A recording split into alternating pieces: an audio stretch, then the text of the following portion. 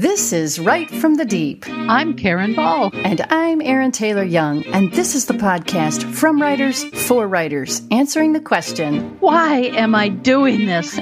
As writers, editors, and a former literary agent, we're in the deep with you. Bringing interviews, inspiration, and information to encourage, refresh, and equip you to embrace the deep, to find your truest story, your truest message in the deep places. You can get the episode show notes, lots more information and encouragement, and your free audio download, 5 crucial ways to safeguard your writer's heart at rightfromthedeep.com.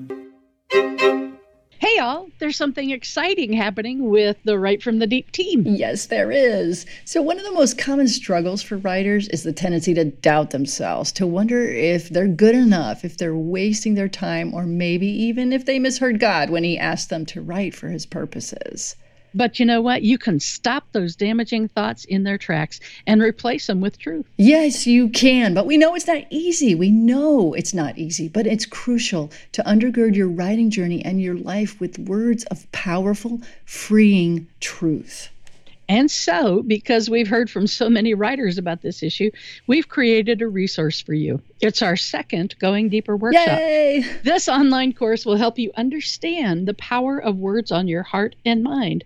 What's more, it'll guide you in identifying your own personal damaging self-talk, recognizing lies and replacing them with the truth, developing the mindset you need to eliminate negative messages, discovering the connection between feelings and the words we speak to ourselves. Right, and so much more. This is packed, you guys. So how do you sign up for this workshop? It's super easy. Go to rightfromthedeep.teachable.com, or you can click on the link in the show notes. So go to that website. You can scroll down and click on Overcoming Damaging Self-Talk. That's the name of this particular workshop. And like I said, we'll have a link in the show notes, so it'll be easy peasy. You'll find 16 different audio segments with material we've expanded through our discussions with writers, through our research, and through our conference workshops. Because we believe this material is so important, we're offering an introductory price of $49, and that special will last through the end of August. So jump over there. Yes. And also, thanks, guys. Thanks to our patrons on Patreon, to all of them. We are so grateful for your support. And special thanks to our August sponsor of the month, Bobby Updegraff. You can find out more about another important cause that she sponsors at friendsofrenacer.com. That's FRIENDSOF.RENACER.com. I love this, guys. They work with children in Honduras, and they help young adults transition from a life of poverty to adulthood. So it's a great cause. And so thank you, Bobby. And now, here's the show. Welcome, writers. Welcome to the Deep. We're glad you're here with us. We talked in our first podcast on footholds. That was number 94, The Danger of Discontent. We talked about what footholds are and why we need to be so aware of and careful about them. Well, today we're going to look at another foothold that can open the door to the enemy and grant him access to our hearts and minds. And that foothold is our spoken words. Now, we all know that words contain power. They can breathe life or death into the world and into the lives of those around us. They can uplift and encourage, or they can tear down and destroy. Right. Words, especially our spoken words, don't just go out into the world and have no impact. God makes that clear in Isaiah 55, especially in verses 9 through 11. Listen, and this is talking about his word. As the heavens are higher than the earth, so my ways are higher than your ways, and my thoughts than your thoughts. As the rain and the snow come down from the heaven and do not return to it without watering the earth and making it bud and flourish, so that it yields seed for the sower and bread for the eater, so it is that my word that goes out from my mouth, it will not return to me empty, but will accomplish what I desire and achieve the purpose for which I sent it. Now remember, we're made in God's image, and so this next part applies to all of us. Right, because we can rework this a little bit and apply it to our own words. What if we were saying, so are my words that go out from my mouth. They will not return to me empty, but will accomplish what I desire and achieve the purpose for which I spoke them. Here's the trouble, though, guys. Too often we speak words not fueled by a desire to water the earth and make it flourish, right? So often our words are fueled by emotions, especially negative emotions. And what happens when we speak those negative emotion-fueled words? They will not return to us empty, okay? Right. They will accomplish what we desire in the moment we speak them and achieve the purpose for which we spoke them. But guys, they're not good purposes. It is not a good thing. It's not good for us. It's not good for others. When we let emotions fuel our words, we use the very gift God gave us, words, to sin. So we need to consider where it is that our words stem from. In Matthew 12:34, Jesus says, "For out of the abundance of the heart, the mouth speaks." Jesus calls us to a higher standard, not just with our words, but with our hearts that birth our words. Listen to what Jesus says in the Sermon on the Mount. In verse 21, he says, "You have heard that it was said to those of old, 'You shall not murder,' and whoever murders will be liable to judgment." Oh, yeah, right. So we can easily say, great, I'm in the clear. I haven't killed anyone today. But Jesus knows us too well, and he follows that right up with, "But I say to you that everyone who is angry with his brother will be liable to judgment. Whoever insults his brother will be liable to the council, and whoever says, 'You fool,' will be liable to the hell of fire." So let's take a look at what can make our words sinful. The first thing that can make our words sinful is when we allow words out of our mouth that stem from anger. Angry words too often contain violence and are dishonoring to both God and to his creation. Now, of course, anger in and of itself is not a sin, so long as it's anger at things that anger God, a righteous anger. But when our anger comes from our self-focused emotions, and when we let those emotions build without seeking God's work through it, it can become a cancer in our hearts and our spirits. And it can lead us deep into sin, such as when it goes from anger to rage or violence. And that violence is sometimes in actions and sometimes in words. I mean, think about James 1:20-26. My dear brothers and sisters, take note of this. Everyone, folks, that's everyone, Right. should be quick to listen, slow to speak, and slow to become angry, because human anger does not produce the righteousness that God desires. Therefore, get rid of all moral filth and the evil that is so prevalent, and humbly accept the word planted in you, which can save you. Those who consider themselves religious and yet do not keep a tight rein on their tongues deceive themselves, and their religion is worthless. So did you catch that? Our human anger does not produce the righteousness God desires. There's a word planted within us, though, God's word, and that can save us, but not if we don't control our tongues, okay? Our religion is worthless. These are hard words, guys, that we need to take to heart. And don't forget about Ephesians 4:26-31. It also says, similar, do not give the devil a foothold. Do not let any unwholesome talk come out of your mouths, but only what is helpful for building others up according to their needs, that it may benefit those who listen. And do not grieve the Holy Spirit of God, with whom you were sealed for the day of redemption. Get rid of all bitterness, rage, and anger, brawling, and slander, along with every form of malice. Guys, when our words stem from those negative emotions, they can grieve the Holy Spirit. Did you ever think about that? They can grieve the Holy Spirit, and they give the devil a chance to establish that foothold in our hearts and minds. And even worse, guys, those spoken words can give the devil the same opportunity in the hearts and minds of those to whom we speak those angry words. Now, we may think that what we say to others doesn't really have that much of an impact. And if we say angry words and we apologize, then everything's okay. But there was a writers' conference several years ago where a woman came up to me, and what she said to me really stopped me in my tracks. She said that we had talked at a previous writers' conference several years before. I didn't remember the interchange, but she said that what I said to her was profound and that it changed her life. It changed the direction she was going in her life. Now, I couldn't remember what I'd said to her, but it was so profound for her that it changed everything. I believe that in that particular instance, God was in control, obviously, and used me to say what she needed to hear. But here's the deal. In the same way, when we say something in anger, those words can bore into a person's heart and spirit and change their lives. It may be something we just toss off, but it can have a strong, profound impact, and not for the better. Consider Ecclesiastes 7:9, where we're cautioned, do not be eager in your heart to be angry, for anger resides in the bosom of fools. Don't be a fool. Proverbs 16:32, he who is slow to anger is better than the mighty, and he who rules his spirit than he who captures a city. Nice. You want to be mighty, you want to be powerful, you want to rule, then rule your tongue and rule your anger. Because, friends, anger can be a powerful weapon against others when we let it spark words that hurt and destroy. And when we do that, we give the devil an opportunity to form a foothold. So what else can make our words sinful? Besides angry words, how about careless words? Oh, yeah. Right? When we write something, guys, we're so purposeful when we put it on the page. Like that book is going to be out there for a long time, right? So we analyze our written words. We edit, we revise, and we want to make sure it says exactly what we want it to say and that it's very clear in communicating what we want. But let's face it, we are seldom that careful and purposeful with our spoken words.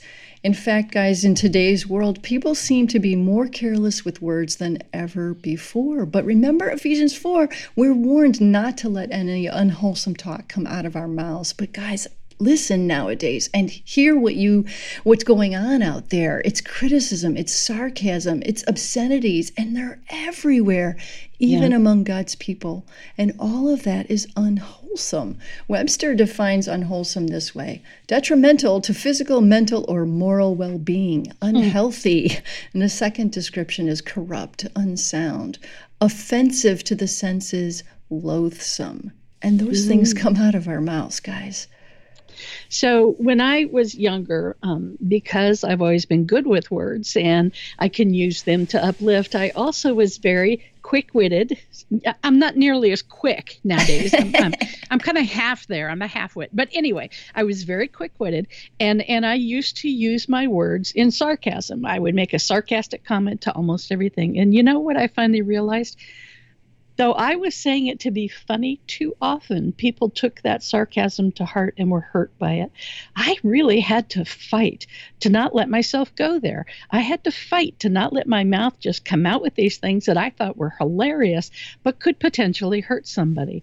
We've got to be conscious of words and how we tend to be careless with them. Right. And the same goes, besides sarcasm, the same goes with profanity. It has seeped into everyday conversation, even among believers. You can't even watch television. Right. Okay?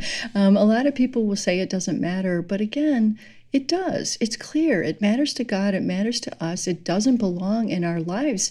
Look at Colossians 3:8, okay? This kind of language belongs to our baser earthly nature, and it doesn't belong to our new nature in Christ.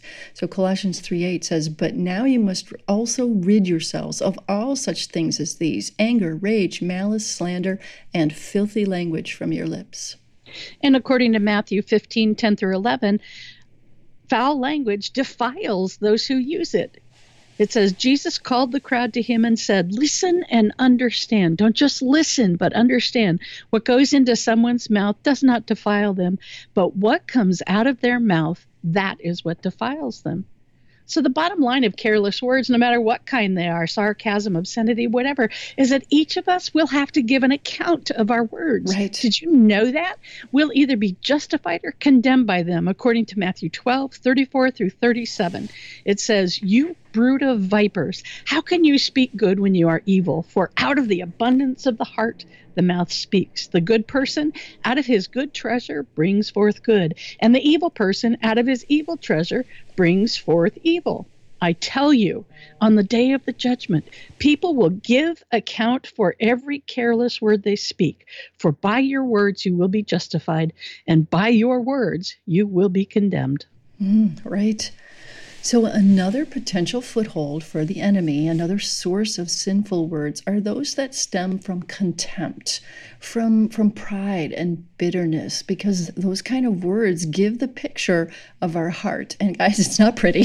Here's what Romans 3:13 through 18 has to say about people who speak such words. Their throats are open graves, their tongues practice deceit, the poison of vipers is on their lips. Their mouths are full of cursing and bitterness. Ruin and misery mark their ways, and the way of peace they do not know. There is no fear of God before their eyes. Man, that's bad news. So let's go back to Matthew 5:22. Whoever insults his brother will be liable to the council, and whoever says, "You fool," will be liable to the hell of fire. So why is the judgment on these kinds of words so severe? Well, because what's in our heart when we say, "You fool," that's judgment. Right. It's pride. It's contempt speaking. It's us saying, "I don't value you," or "I'm better than you." Right. There's nothing more arrogant than that, because all people are created in God's image. He values them. They belong to him. We have no right to place our own judgments ahead of God's truth. Judgment belongs to God, and we need to trust him. Just because someone has insulted us or hurt us or, cut us off in traffic, right? Whatever we consider wrong or unforgivable in the moment, that doesn't give us the right to speak words of contempt or to let ourselves become bitter and judgmental. I got news for us all. We are not perfect either. Yeah. Here's Psalm 37, 7 through 8. It says, "Be still in the presence of the Lord and wait patiently for him to act. Don't worry about evil people who prosper or fret about their wicked schemes. Stop being angry. Turn from your rage. Do not lose your temper. It only leads to harm." So the final potential foothold that we're going to talk about, the final source of sinful words, those are words from the enemy. Now, wouldn't you think that shouldn't be a problem for a believer? Right. I mean, shouldn't we be able to just ignore him and not listen to what he whispers into us?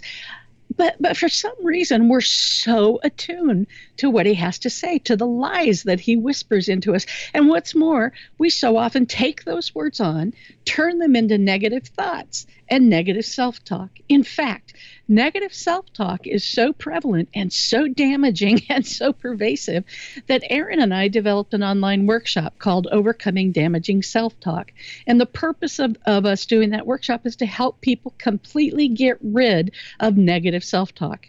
Now, I know that's not easy, but guys, it can be done. Right. And if you guys want to find that workshop, you can go to writefromthedeep.teachable.com and then just scroll down to our courses and you'll find Overcoming Damaging Self-Talk. We'll have a link in the show notes too.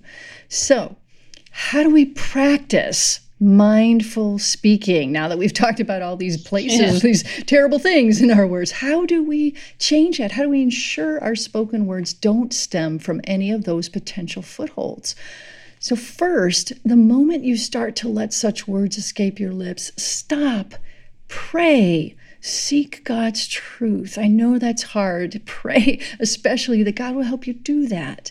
And then second, in place of those words, speak God's words. So for example, in place of anger, you could speak peace. You can make it a prayer.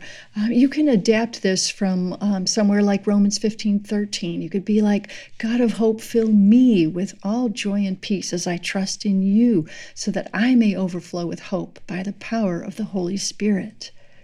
Instead of hurt and speaking out of that hurt, speak restoration. Think about Ephesians 4:31 through 32. Let all bitterness and wrath and anger and clamor and slander be put away from you, along with all malice. Be kind to one another, tenderhearted, forgiving one another as God in Christ forgave you. In place of pride, speak appreciation. To do that, focus on what touches you about other people, the good things in them. Focus on seeing Jesus in others, especially for those of you like say you're married, and your spouse does something that irritates you. I bet you anything that if you stopped and focused on something, what was a reason why you say maybe married that person, you could think of something you appreciate about your spouse. Speak that. Yes. Instead of criticism, which we're so quick to do, speak about God's delight in the people that you're watching. If they do something that you think needs to be done better, keep your mouth shut. Instead, say, I really love how you did ABC, or it just touches me to see you so happy in what you're doing. Speak God's delight. Right. And in place of fear, focus on confidence. Psalm 34:4, I sought the Lord, and he answered me and delivered me from all my fears. Amen. I used to struggle a lot with fear, and I would have trouble sleeping. And God gave me Psalm 4:8. I will both lay me down in peace and sleep, for thou, Lord, only makest me dwell in safety. And I would say that over and over to myself at night. And finally, fear just went away, and I didn't have to deal with it. Instead of talking regret, all the things you wish you'd done or you wish you hadn't done, instead of any of that, stop and praise God. Praise him for the path he's brought you on. Praise him for the way that he's been present and shown himself to be real. Speak praise for Almighty God, who cares so much about you that he knows every aspect of your life and is at work to bring about his will in you. And in place of discontent, focus on gratitude. Psalm 107:1 is great for that. And it starts with, give thanks. Give thanks to the Lord, for he is good. His faithful love endures forever. No matter what, guys, his faithful love endures forever. And instead of thinking and talking and speaking about yourself, think, talk, and speak about God, his goodness, his character.